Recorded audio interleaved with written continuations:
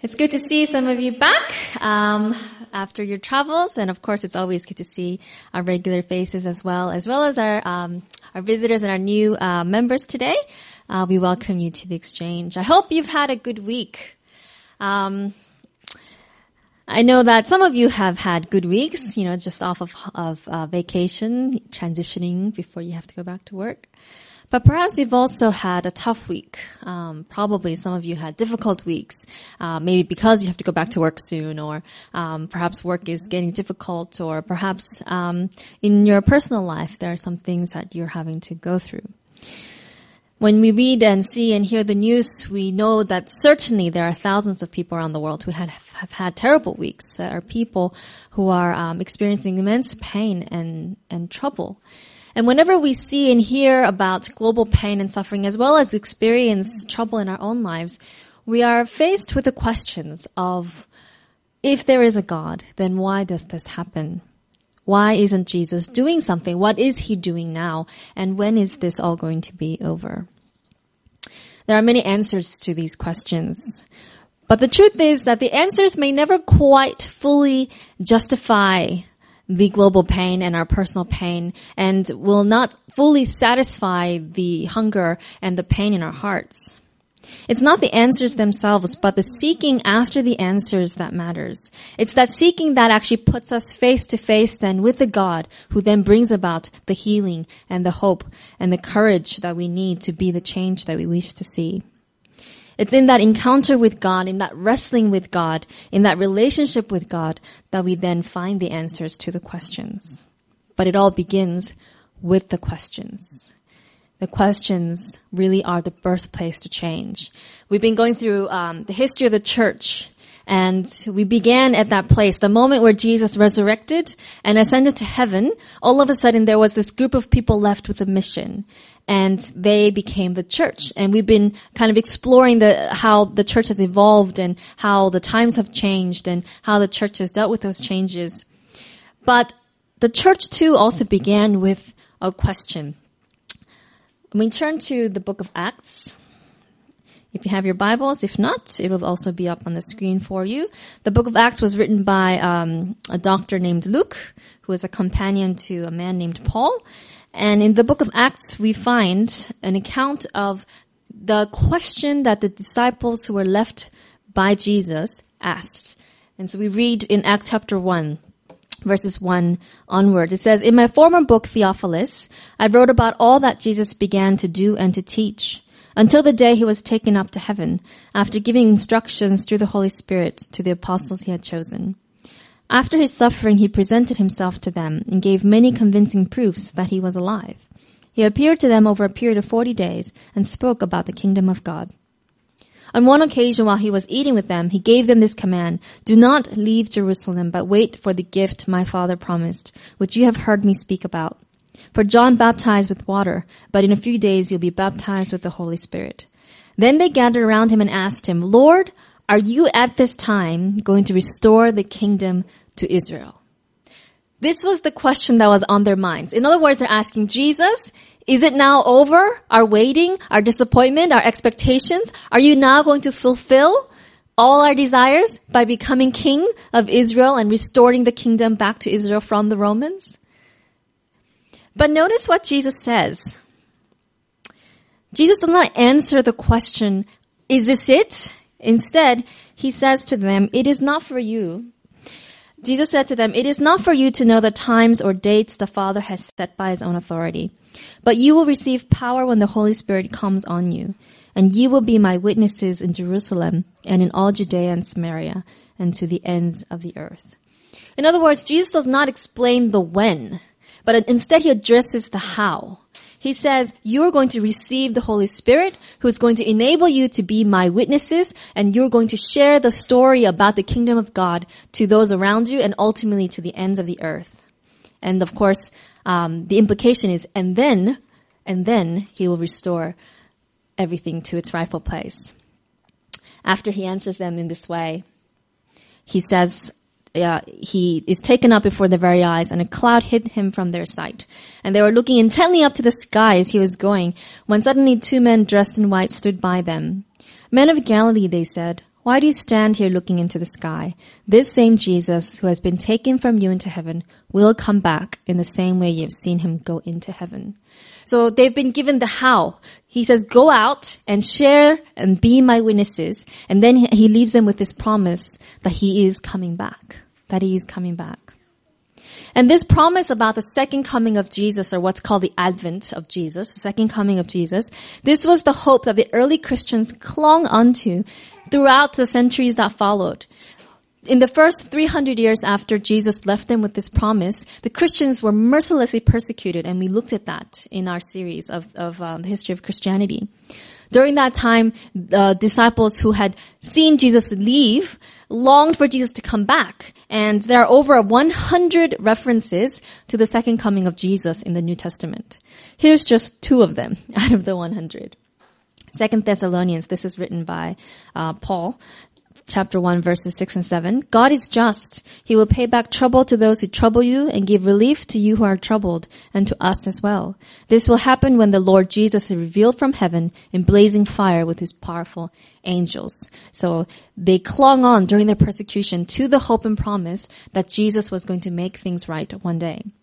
Also in James chapter 5, verses 7 to 9. Be patient then, brothers, until the Lord's coming. See how the farmer waits for the land to yield its valuable crop, and how patient he is for the autumn and spring rains. You too be patient and stand firm, because the Lord's coming is near. Don't grumble against each other, brothers, or you will be judged. The judge is standing at the door. So throughout the first 300 centuries, as the Christians are being persecuted, they repeated these promises to themselves. The day is coming when the suffering is going to end. The day is coming when Jesus is coming back and justice will once more reign. But what happened, and we looked at this, was that as the church became then the state religion of the Roman Empire, when they went from being the persecuted to now being part of the privileged, and as they became now just citizens of the entire empire that had become in a very short time, Christianized. And in that time, they were given a religion rather than invited to a relationship. And when that happened, for over 1,000 years, they had lost then that ability to go and look at the promises of God. As we talked about during that time, the Bible was not readily available to the lay people, and there were very few copies of the Bible that were even in existence. And if they existed, they were usually in Latin, and most of the people couldn't even read them. And then we saw how, thanks to the Protestant Reformation, as well as the invention of the printing press, the Bible then became available in local languages to more people. So then, after the Protestant Reformation of the 16th century onwards, people then went back to the study of the Bible. And as they studied the Bible, they came back to these references about the second coming of Jesus. And in particular, they became very interested in the prophecies found in the books of Daniel and Revelation that gave time prophecies related to the second coming. Especially after 1798, the French Revolution, many groups of people and scholars and lay people became very interested in one particular time prophecy. And it's found in Daniel chapter 8, verse 14. There's 13 and 14. There's a lot more to this prophecy than these 2 verses, but I'm just quoting the part that has the numbers. So it says, Then I heard a Holy One speaking, and another Holy One said to the one that spoke, For how long is division concerning the continual burnt offering, the transgression that makes desolate, and the giving over of the sanctuary and host to be trampled underfoot?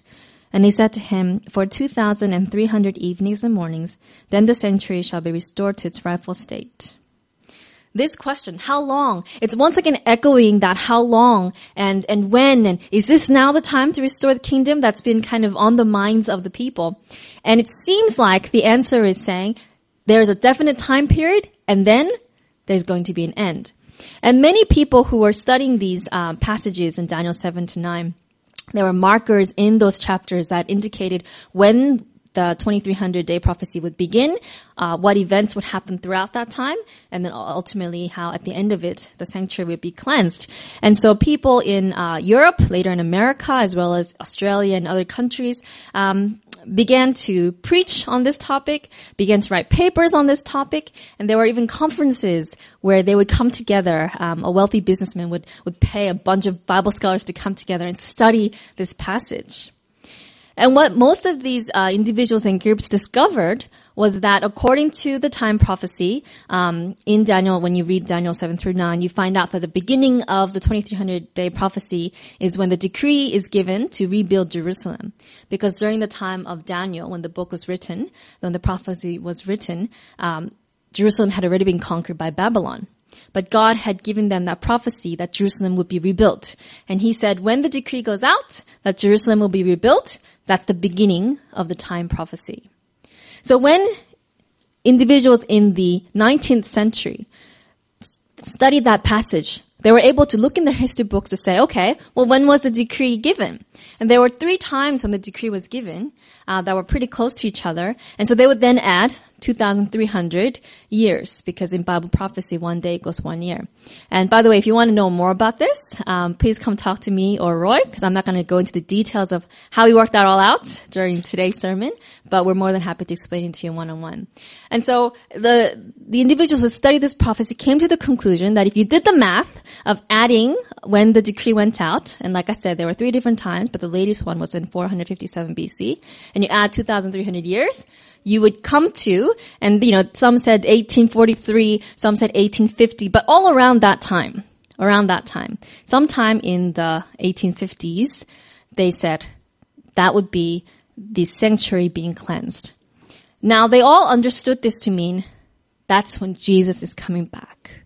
They thought to themselves, that is when there will be justice. That is when all the suffering will end. That is when everything will be restored. And so many individuals looked forward to the very, very imminent return of Jesus Christ in the 1800s.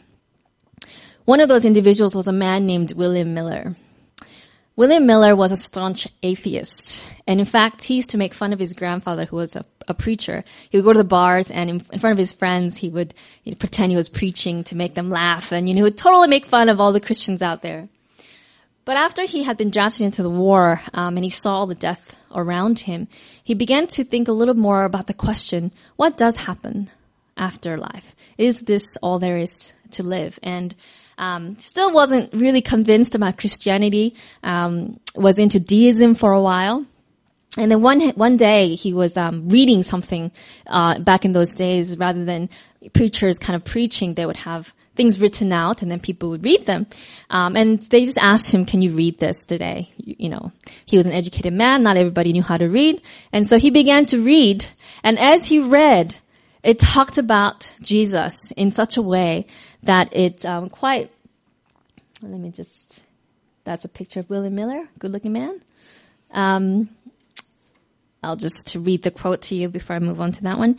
He says here, suddenly the character of a savior was vividly impressed upon my mind. It seemed that there might be a being so good and compassionate as to himself atone for our transgressions and thereby save us from suffering the penalty of sin. I immediately felt how lovely such a being must be and imagined that I could cast myself into the arms of and trust in the mercy of such a one. And so that was in September of 1816 that he finally decided, you know what? I do believe and I do want to be a Christian. And so he then started studying the Bible. And he loved it. And as he was studying the Bible, he especially loved and was fascinated by the book of Daniel. And as he was studying Daniel chapter 8, 7 through 9, chapter 7 through 9, he also realized, he did the math, and he came to the conclusion, at first he was saying 1843, so you can see this chart here where he, like I said, we're happy to explain all this at a different time to you, but after all the math and after all the Bible verses, came to the conclusion that 1843 would be when Jesus would come again. Now, he later fine-tuned that, and let me show you this chart. Looks a little prettier. He finally fine-tuned that to October 22nd, 1844. Now, this was 1818 that he came to this realization that Jesus was coming in his lifetime. Now, when he studied this and realized this, he said to himself, surely I'm not the only one who has done the math of 457, add 2,300. He said 1843 at first because he forgot that when you go from 1 BC to 1 AD, it's actually 2 years and not. Anyway. And so, he's thinking to himself, well, surely I'm not the only one. maybe I'm wrong because I haven't heard anyone talk about this, he thought to himself. And so I'll just keep this to myself and I'll just keep this to myself. But he had this nagging voice in his head saying, go, tell it to the world. He said, I'm not going to tell it to the world. I'm not a preacher. He wasn't. He was a layperson. He had his own job. And so he was like, this is not my job. That's the pastor's job to tell it to the world. And he tried to go on with his work. He tried to go on with his life. But when he was lying down, when he's working, all day long, there would be that nagging voice. Go, tell it to the world. He tried to ignore it. 13 years. 13 years. He did not have peace.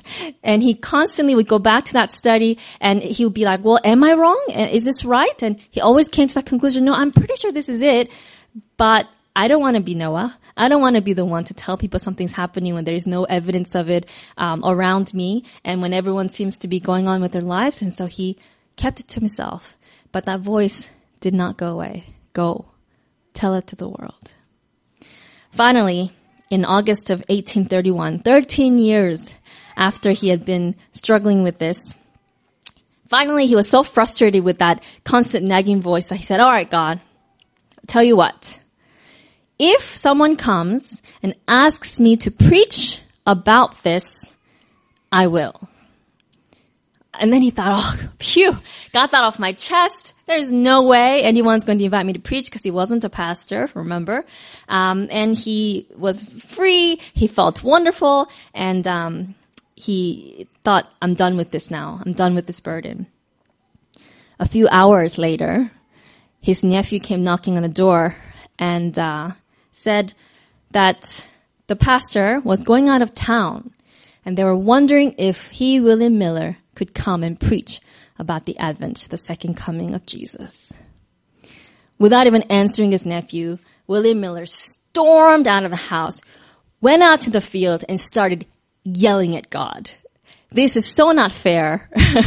I didn't really want to do this. How could you expect me to share this?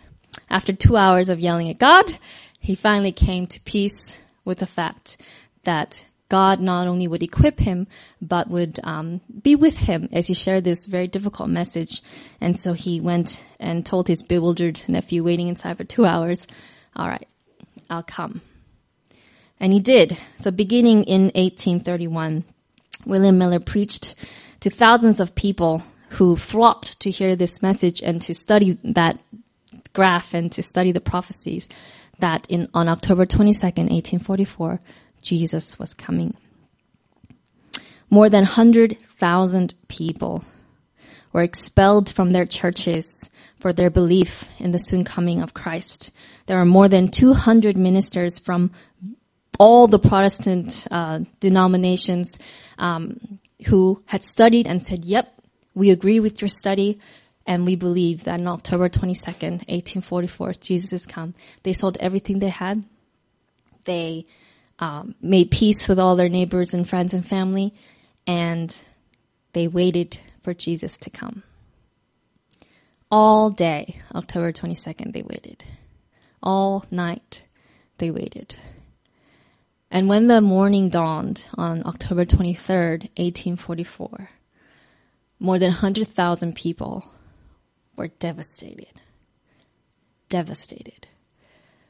Some were weeping. Some were just dumbfounded. Some just hung their heads and didn't know what to do now. Some said, you know what? Forget this. And turned their back on God forever. Some said, well, maybe Jesus did come. He's come into my heart spiritually. And they kind of, wasn't really sure if that's what happened, but they went with that. Another group said, well, maybe it's next year, 1845. And they just kind of kept hoping that, the date would work. Many kind of returned back to their lives, tried to get back to their homes or their jobs. And, needless to say, were very, very disappointed. And this event became known as the Great Disappointment. But there was another group that reacted differently to the Great Disappointment. This group was determined to ask questions. Remember, questions is the birthplace of change. And they asked the questions, where did we go wrong?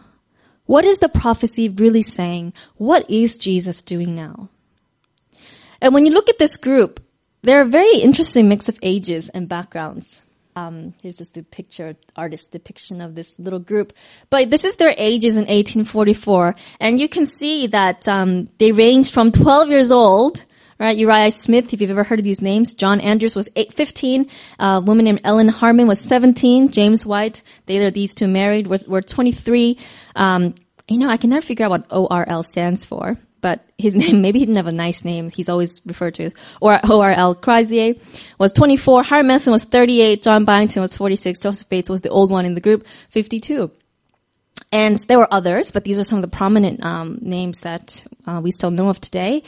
And these individuals came from various backgrounds. Some of them were Methodists. Some of them were Baptists, Presbyterians, Episcopalians, Christian Connection. They represented different churches. And when they had gone all in on this Millerite or Advent movement, they had been disfellowshipped from their churches and they had been kicked out for their beliefs. And now after this great disappointment, out of the hundreds of thousands of people, this group got together and they said, you know what? We're going to go back to the Bible. They had the humility to consider that maybe they were wrong, that maybe their presuppositions, there was something wrong in their presuppositions. And so then they actually had the courage to go back and study again. They had the passion to seek the truth. And as they studied and prayed together, this group realized that on October 22nd, 1844, the sanctuary would be cleansed, that phrase. They realized that they were wrong about that phrase. They all assumed that the sanctuary being cleansed meant the earth was going to be cleansed, that Jesus was going to come again. But when they looked back and studied, they realized that the phrase, the sanctuary will be cleansed, was talking about a whole different event. And when they went back and studied the book of Leviticus, there was an event where the sanctuary was cleansed. And it had to do with something entirely different than the second coming of Jesus. And again, I'll be happy to explain that to you another time. But what they discovered led them to come together and pray together, and go back and was able to admit, you know what, we were wrong about the event. But the Bible is still true, and it's telling us something that is very important that we now need to share. This group, because they had been disfellowshipped, came and worshipped together. And as they worshipped together and as they shared what they had discovered now with others, this group grew. And they believed fervently. What made this group different from the others is that they believed fervently in what is called present truth. And here's what present truth means. In the verse 2 Peter chapter 2, verse 12, it says, Peter is talking and he says, "For this reason, I will not be negligent to remind you always of these things, for you know and are established in the present truth." As 16 and onwards, "For we did not follow cunningly devised fables when we made known to you the power and coming of our Lord Jesus Christ, but were eyewitnesses of his majesty. For he received from God the Father honor and glory when such a voice came to him from the excellent glory, 'This is my beloved Son, in whom I am well pleased.' And we heard this voice which came from heaven, and we were with him on the holy mountain. And so we have the prophetic word confirmed, which you do well to heed as to a light that shines in a dark place, until the day dawns and the morning star rises in your hearts. Knowing this first, that no prophecy of Scripture is of any private interpretation. For prophecy never came by the will of man, but holy men of God spoke as they were moved by the Holy Spirit."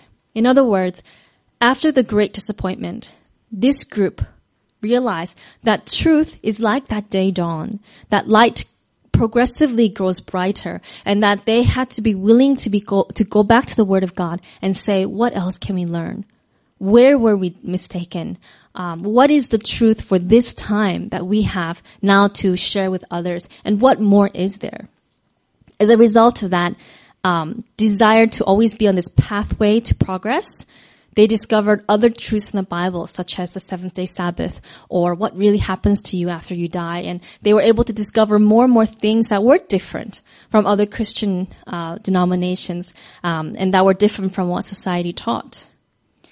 But because they were willing to always look and search for the questions and the answers, they were always willing to learn more. Here's what some of them said about this idea of present truth. He said, in Peter's time, there was present truth, or truth applicable to that present time.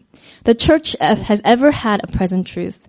The present truth now is that which shows present duty and the right position for us who are about to witness the time of trouble. And another person, Uriah Smith, who was just like 12 in 1844. Later on, when he's a little older and more mature, 1857, he said, we have been enabled to rejoice in truths far in advance of what we then perceived. But we do not imagine yet to have it all, by any means. We trust to progress still, our way growing continually brighter and brighter unto the perfect day. Then let us maintain an inquiring frame of mind, seeking for more light, more truth. And then in 1903, Ellen White also said, there will be a development of the understanding, for the truth is capable of constant expansion. Our explanation of truth is yet incomplete. We have gathered up only a few rays of light. You see, what made Adventists Adventists, what made this group different was that they had this passion and desire to be always seeking after present truth. They took a stand against creeds of having a set system of beliefs that was, fixed in stone, and that's all that they clung to. No, they said, we always want to learn more. We always want to use the Bible as the only creed. The Bible is the only thing that will be that foundation for us to learn.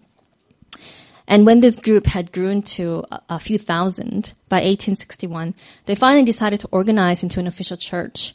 And when they did so, that question of creed came up. Should we have a statement of beliefs? Should we have a creed, since we are officially a church now? And the members who were there discussing this, let me go back, John Loughborough. He said, the first step of apostasy is to get up a creed, telling us what we shall believe. The second is to try members by that creed. The fourth is to denounce as heretics those who do not believe that creed. And fifth, to commence persecution against such. And he was just saying, look, there is this progression that once you say this is it, and then all of a sudden people get defensive about that and stop going back to the Word of God to say, what else does the Bible say? James White wholeheartedly agreed. He said, some people mark out creeds and they say, the Lord must not do any further. But God has so much more to teach. And the delegates unanimously voted in 1861 to adopt a church covenant rather than a creed. And this is the covenant. We, the undersigned, hereby associate ourselves together as a church, taking the name Seventh-day Adventists, covenanting to keep the commandments of God and the faith of Jesus Christ. No more. And they said, we covenant to have the Bible as the only foundation of our faith. The Adventists, like the first disciples, went through a great disappointment. Can you imagine for the early disciples when Jesus was on the cross? For them, that was the end of all their dreams. The disciples had left everything behind. Family, friends, fish, everything behind in order to follow Jesus. And now Jesus was on the cross, dead. And it's Friday night. Can you imagine as they go home, as they somehow make it through the next few days in bewilderment, in weeping, in complete tragic sadness, mourning not just the end of their dreams and expectations, but mourning the loss of their friend Jesus, their teacher, their rabbi, their savior. And they have no idea that the event was necessary and that Jesus is going to be resurrected despite the prophecies he had given them. And when Jesus does resurrect and they're able to then comprehend that he's back and he's alive, then he says, I'm going to leave, but I'm coming back. And he says to them, I want you to take your eyes and focus off of the when and look at the how. Remember that? We read in Acts chapter 1. Jesus says, they ask, are you now restoring the kingdom? And Jesus says, hey, I'm going to send the Holy Spirit. The Holy Spirit is going to empower you. You're going to be my witnesses. And in the same way, this early Adventist pioneers who had been focused on the when, and Jesus comes and reminds them, hey, I'm going to enable you to be my witnesses. When you go back and look at this promise, Jesus had said, it is not for you to know the times or dates the Father has set by his own authority, but you will receive power when the Holy Spirit comes on you, and you will be my witnesses in Jerusalem and in all Judea and Samaria and to the ends of the earth. And he had said in Matthew 24:14, this gospel of the kingdom will be preached in the whole world as a testimony to all nations, and then the end will come. It's interesting when this little group of Adventists were coping with their disappointment. Their focus was turned to a book in Revelation. And when you read the entire chapter, it describes this experience that God's people will have one day. And it talks about how God's people one day will take a little book and and it's symbolic, of course, in this prophecy. And John eats the little book. And at first it's so sweet in his mouth, and then it turns bitter in his stomach.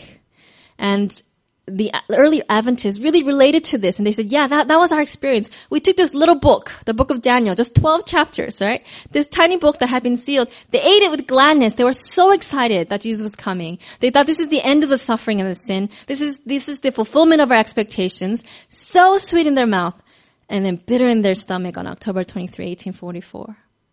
But the end of that prophecy, it says, the angel says to him, in verse 10, then I took the little book out of the angel's hand, ate it, and it was as sweet as honey in my mouth. But when I had eaten it, my stomach became bitter, and he said to me, you must prophesy again about many peoples, nations, tongues, and kings. You see, once again, Jesus turns the focus to, there is a job you have to do. There is a mission that you have to do, to be my witnesses. Prophesy again. Go to the many nations and tongues and people and share, be witnesses of me to the people around you and ultimately to the people at the end of the earth.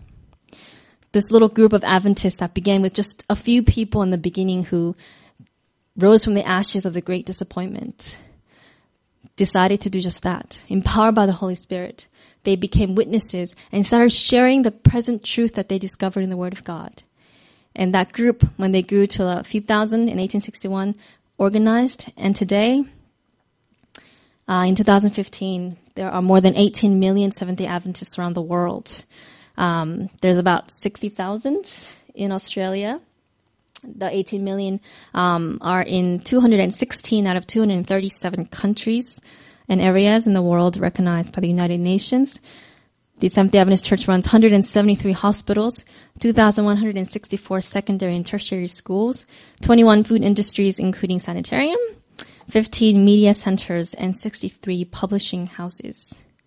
But more than the numbers, numbers are cool to know there are people all over the world, but more than the numbers, the legacy of this early Adventist pioneers, the legacy is their passion for present truth. Present truth does not mean that we throw everything we've learned so far out the window and see where we can go by starting fresh. Present truth means taking the foundation that is fleshed out in the Bible and saying, all right, can it stand the test of time? Let's go back and study it for ourselves. And let's dig deeper and wider and longer into the depth and width and length of God's love. Let's just keep drawing out that three-dimensional character of God further and further to the corners to see who He really is and what He really wants for us. Present truth means we don't have to be afraid to study, to explore, to question, and discuss together, because truth stands the test of time and investigation.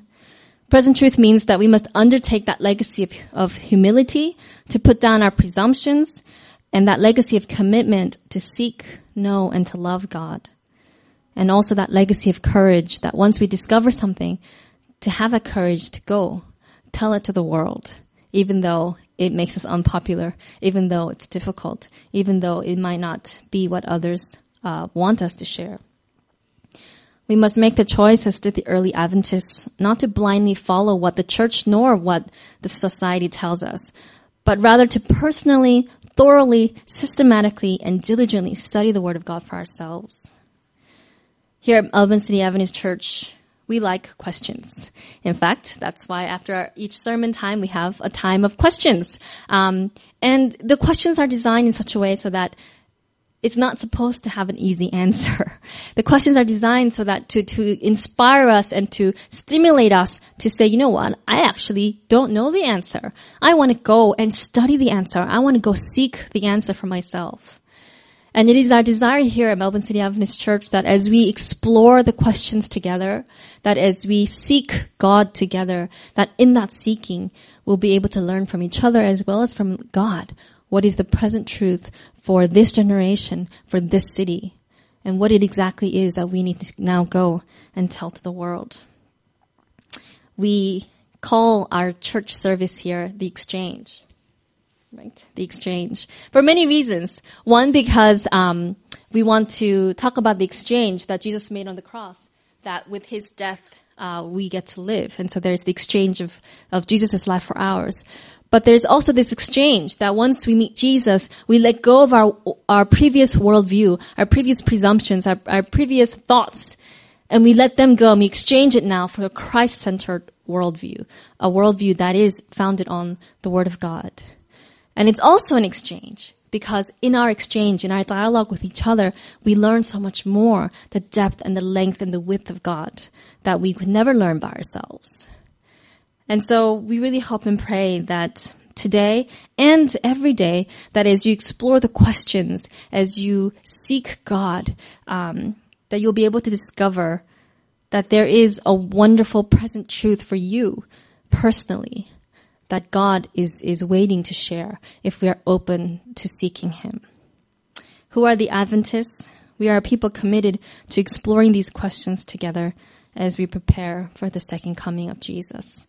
And in a few weeks' time, you've all gotten the flyers for the August Connect series. The reason why we're having this series is to explore some of those questions further. The speakers are going to be sharing on how to grow spiritually, how to study the Bible.